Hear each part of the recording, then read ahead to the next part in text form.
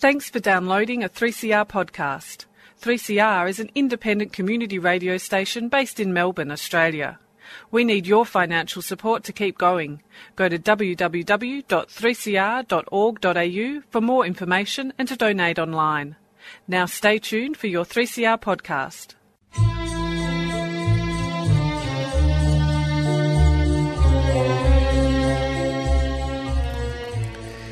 Sabah al-Khair, good morning dear listeners. You're listening to Radio 3CR on 855 AM and Palestine Remembered with Robert Martin, Nasser Mashni and Yusuf Ahmed al-Rimawi.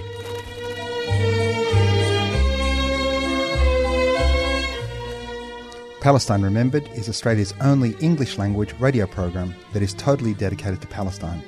We'd like to welcome those listening on 855 and those that will join us on podcast at 3cr.org.au.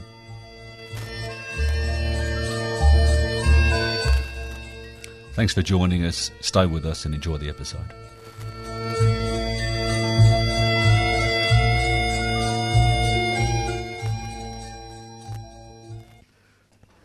Good morning, Robert. Good morning, Yusuf. Good morning, listeners. So another show, another Saturday, another Palestine Remembered show. And another time that you and I get together and have a laugh. I wish some people could actually see, maybe not see, but we often have tears coming out of our eyes from the joy, because we do speak about very, very serious things, but we also. But it's important to enjoy what you're doing. Absolutely.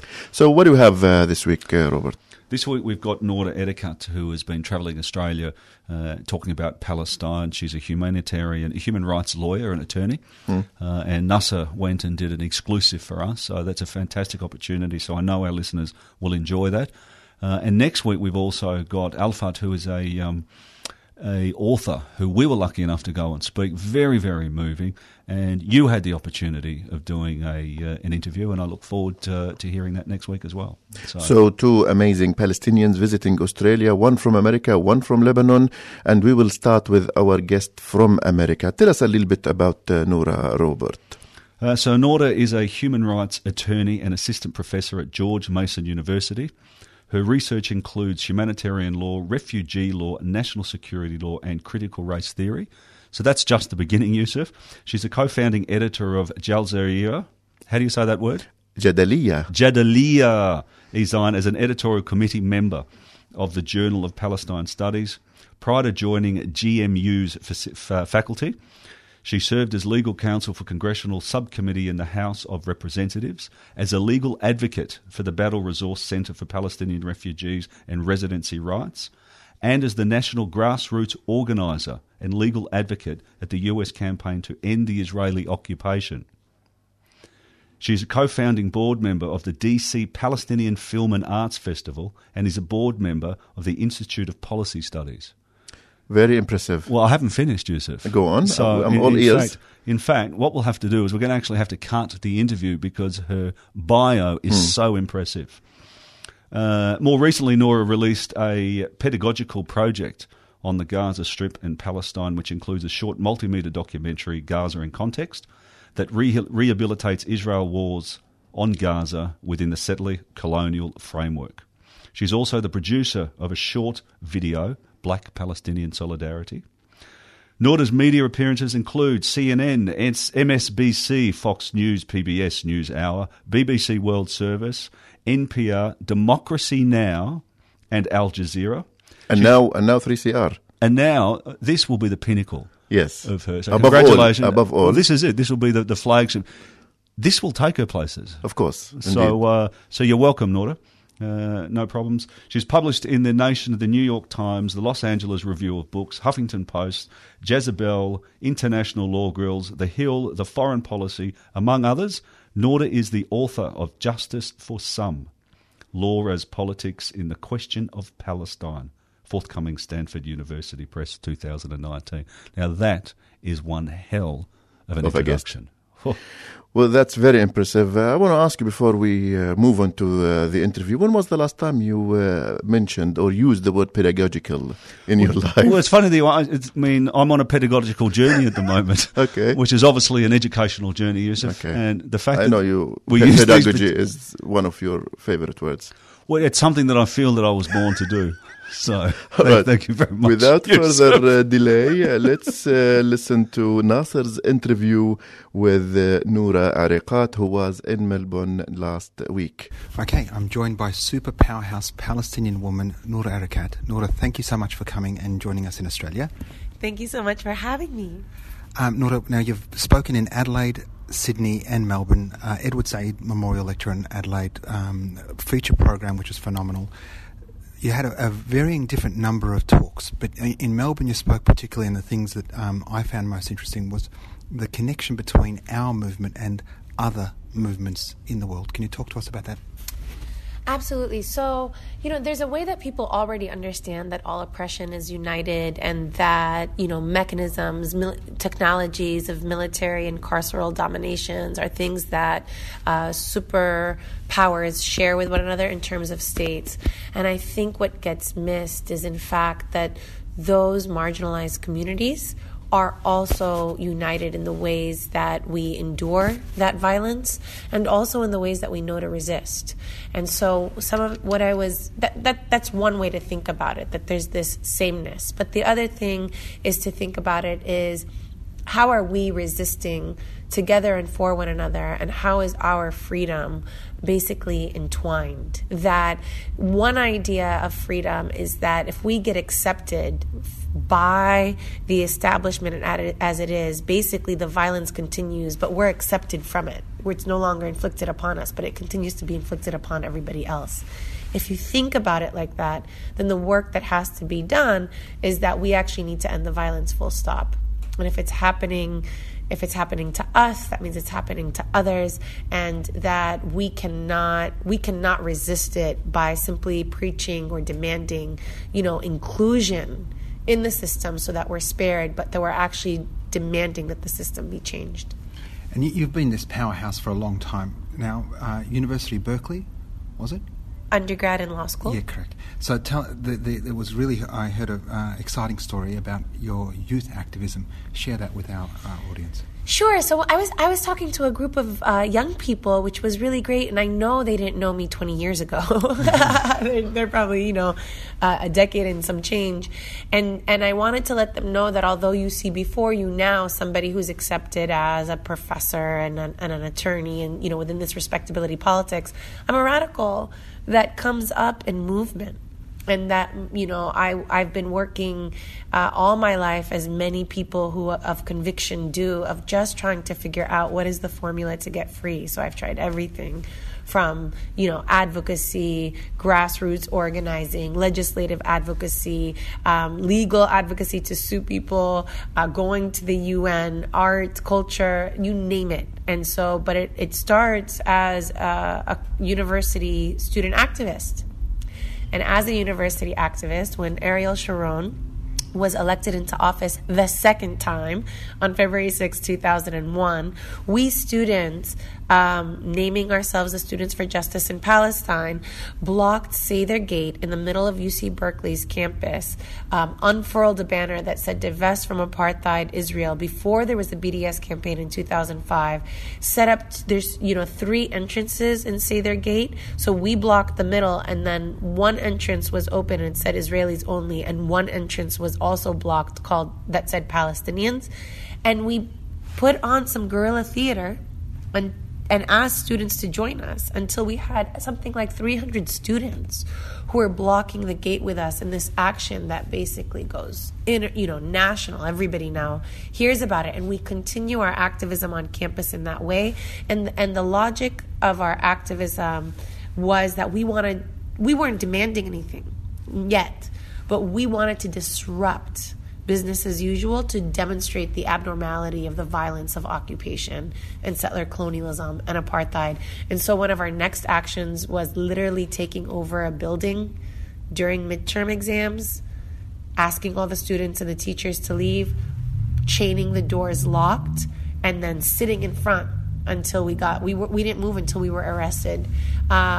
And our demands crystallized into divesting UC Berkeley's holdings from all companies that are invested in Israel at something worth, I think it was $5,000 or more. Now, you're leading the charge into academia, you're untenured, and you're outspoken. Now, we spoke earlier on in the session about academics in the space that you occupy being quiet on Palestine until you get tenure, but you haven't. So I'm definitely not leading the charge. I'm certainly continuing a legacy of so many that have made this sacrifice and fought for this cause. All of us doing but we it had together. Stephen Salita didn't get his tenure. You know what's worse? Stephen had tenure, and they revoked it. Yeah. That's how. One, it's the mythology that tenure is a protection for everything, and two, the fact that that's how vicious the punishment can be if you stand up for Palestine. So Stephen does everything, has 6 books published, and still has his tenure revoked, which is, this is what we're up against. In my case, it's a little bit different because for me, the academy is a second career. My first career is as a human rights attorney and an advocate. I'm planting BDS campaigns across the U.S. I'm actually going to Geneva to advocate for Palestinian refugee and residency rights, and so on and so forth. I'm already in the media. I'm already an activist. When I transitioned to the academy, my portfolio already speaks for itself, and I had a choice. I can either reinvent myself to be somebody that's quite distant from all the things that I care about so much, or I can continue. And I tried to tread both, but when push came to shove, when there was a need to speak on something, because the saying goes is that you just are quiet on Palestine until you get tenure, and then you can say whatever you want. But for me, the cat was already out of the bag with me. And then the second thing, to be honest, for me, was that I didn't want to do that. I felt like I was already living my life's purpose. Who knew if I was going to even live long enough to get tenure? Who knew if I was going to get tenure at all? And so why wasn't I doing what I believed in every day, come what may? And that's what I've lived by. And I also have to say that all of the spaces that I've moved forward in are movement victories. So as long as the movement stays robust and as long as the movement becomes even more strong, that gives me the space and the safety to be able to continue to proceed with that kind of conviction and fearlessness. It's not mine. That's what the movement gives me. So last week, the Israeli Knesset passed the nation-state bill and made it apparent and clear to everyone we're actually legislating apartheid. How strategically do you think this is going to play out for us? So the thing is, Israel's already been practicing apartheid, has 50 laws that on their face either privilege Jews in the state or disenfranchise or are discriminate against Palestinians. Any lawyer can go through that and tell you that it is a de jure apartheid regime, as the UN Economic Council on Southwest Asia did conclude in 2017, which is why the U.S. and Israel forced UN-ESCWA to actually shelve the report. So we've already known this. What Israel has been able to get around is to say that there is one law for the world and another law for itself, because it is going to be the site of exception. So whatever we've considered violence, discriminatory, racist, immoral, will be accepted in Israel because it's done in the name of Jewish emancipation and Jewish freedom from violence. And that logic has been both what has troubled people who hear this, and it's also been why Israel is able to get away with literally murder in that, framework of exception and continue. So here we have yet another brazen act. And one would think, okay, that's it. Cat's out of the bag. Now everybody knows. It's not going to be enough. It's not going to be enough because we haven't disrupted this framework of exception that insulates Israel. We haven't gone to the heart of the matter, which is you want us to believe that everything Israel does is fine because it's actually furthering Jewish freedom. So let's talk about that.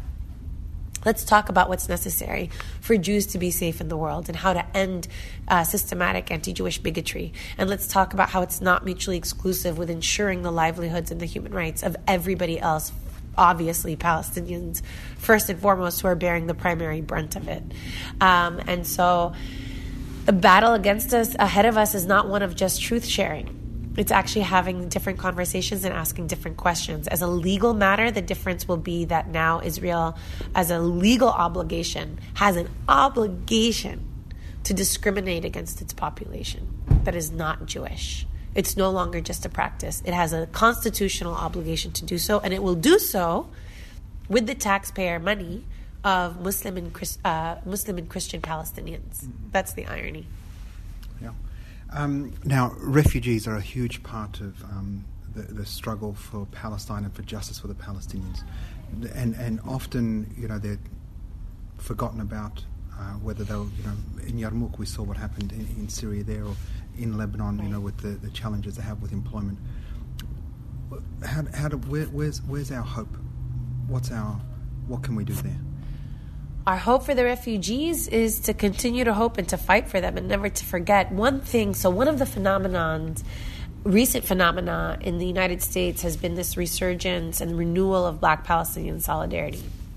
And on the one hand, it's the emphasis of so much of the similarities and joint struggle. On the other hand, and what we're not hearing are the ruptures that set us apart very much, right? So for the Black struggle, there isn't kind of a terminal end of if there can be a restoration of indigenous sovereignty and the end of settler colonialism, they can be free. Whereas in the case of Palestinians, that's still kind of within the horizon and the framework.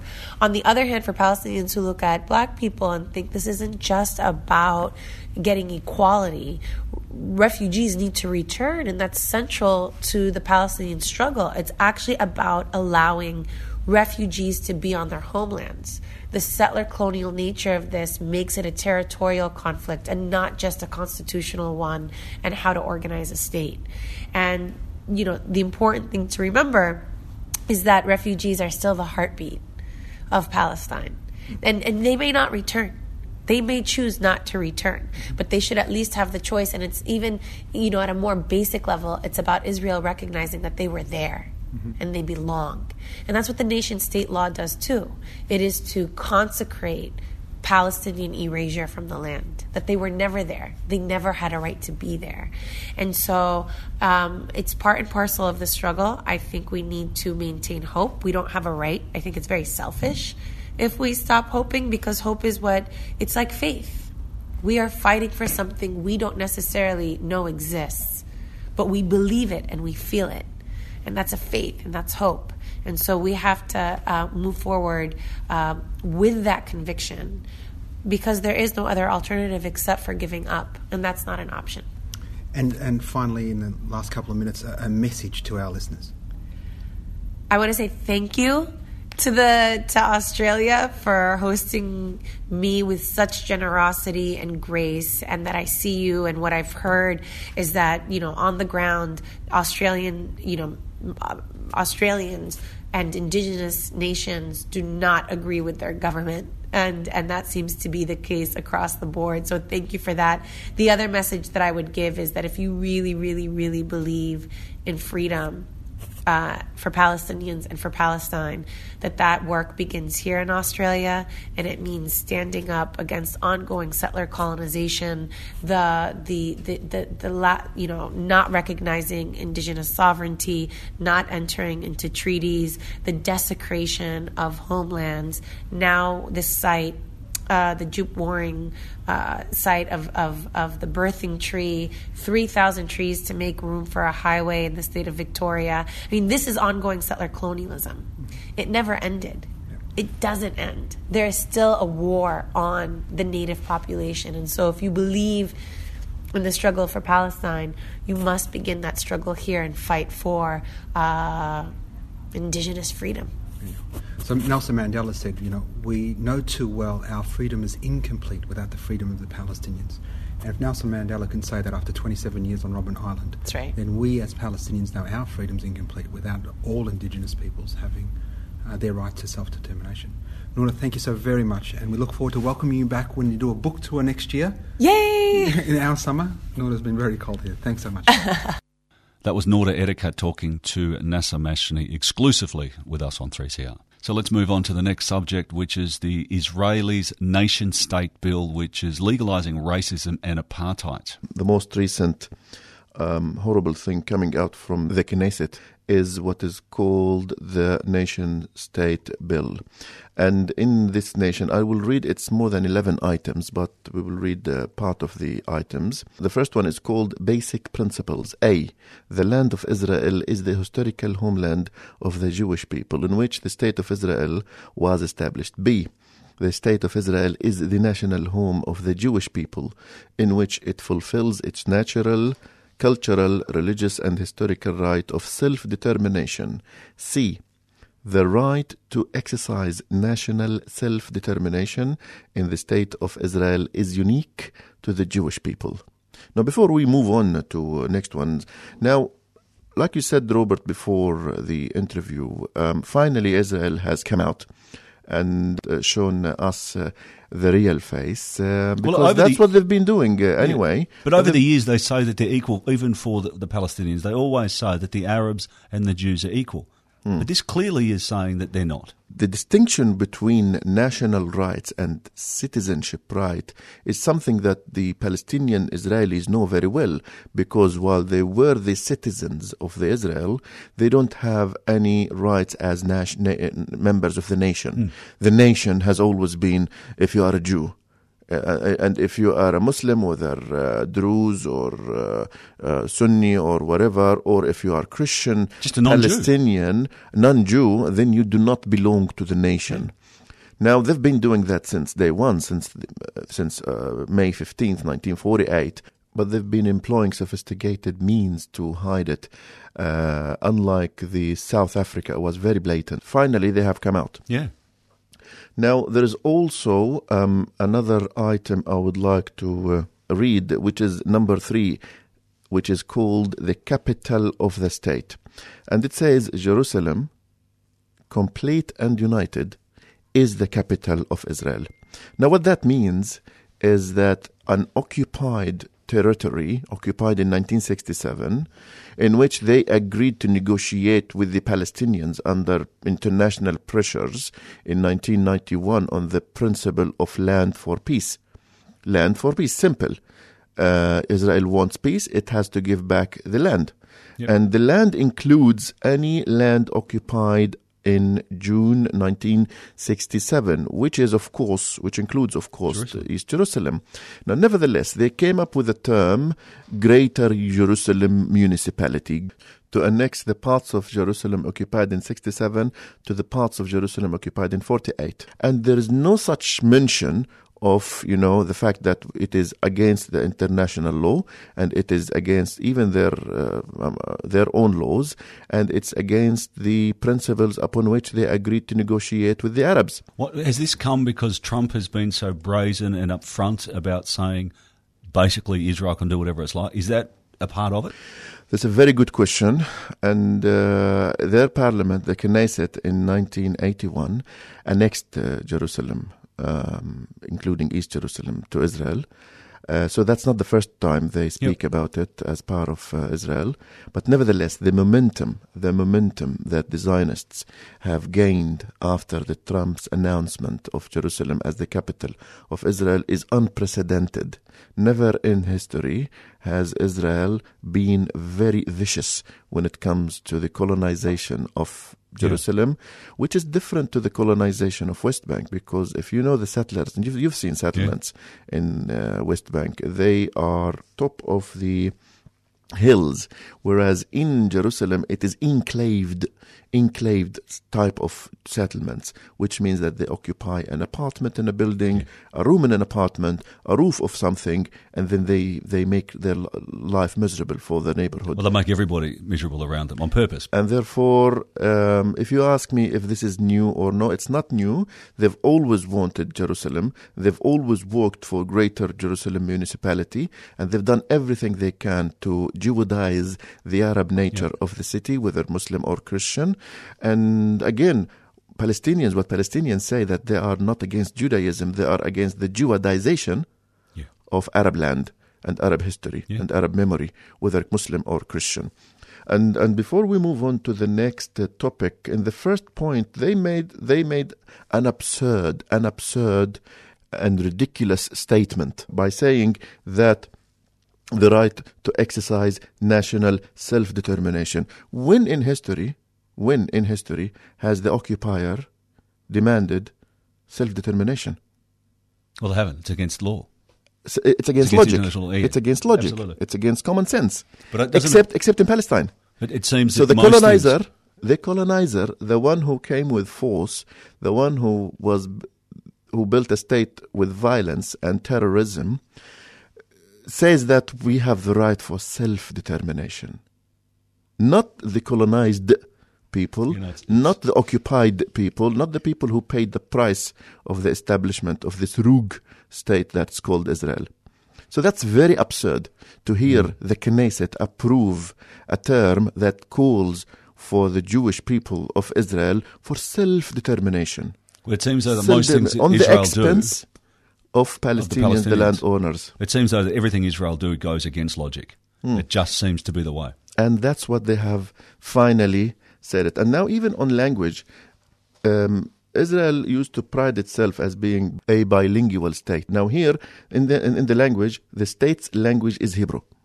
Period. Which means that when you visit Israel next time, do not be surprised if they take the names in Arabic on street signs. Do not be surprised if they take the Arabic content of any government letterheads or etc. Because it's no longer accepting the diversity even in language. That's actually happening in Hebron. On the street signs, they're actually taking the Arabic off and they're only doing it in Hebrew. But also what they're doing is that even the Hebrew names, they Hebrewised the Arabic names. For example, my city, Safad, has always been Safad, S-A-F-A-D. That's the transliteration of its Arabic name, Safad. Now they came and they said, no, it's not Safad, it's Tzfad. And then Z-F-A. And they just changed it. Tzfad. Another town, small town, the town of Lubia. A small town, maybe a village near Safad. It's called Lubia. Now they erased the village and they changed the name to Louvi, not Lubia. So they didn't keep the original name, Louvi. And then they'll transliterate it in Arabic to Louvi. So even if you read Arabic, you are reading it like the way the Israelis want you to read it. And they erased the original name. Not to mention Yafa, not to mention Akka, not to mention Al-Quds, not to mention a long list of names. So they Hebrewised the Arabic names. And now they stopped even acknowledging that Arabic is part of the language, the official language. So also when it comes to the settlements, there is a term number 7 that says the state views the development of Jewish settlement as national value and will act to encourage and promote its establishment and consolidation. What that means is not only that they will not stop settlement, they will actually put it as part of their values. So it is value, it's our values to continue colonizing Arab lands. And in fact, settlement is a light term for colonialism. Yeah, they shouldn't use the word settlement because the settlement gives the idea that it's legal. It's accepted and it's legal, but nevertheless, it's colonial. It's colonization of Arab land. It's theft of land. Yep. They steal land and they build settlements. And when they say Israeli settlement, it's also another lie, because if you are a Palestinian Israeli, you cannot live in these settlements. No. So it's not Israeli settlement, it's Jewish colonial projects on Palestinian land. So we can go on and on, Robert, in our reflections on the bill. But first of all, it not only did it kill the two-state solution, it killed any solution. Because one-state solution cannot be built on apartheid. And this is legalizing apartheid, this is legalizing crime, this is legalizing racism and hate, and this is erasing the Palestinian Arab history, which is way before even the first Hebrew state in Palestine, because the Canaanites have been in Palestine way before the Hebrews came and after. What this bill didn't say is that on the expense of the landowners. Well, as far as they're concerned, the Palestinians don't exist. Anyway, we'll come back to this point later.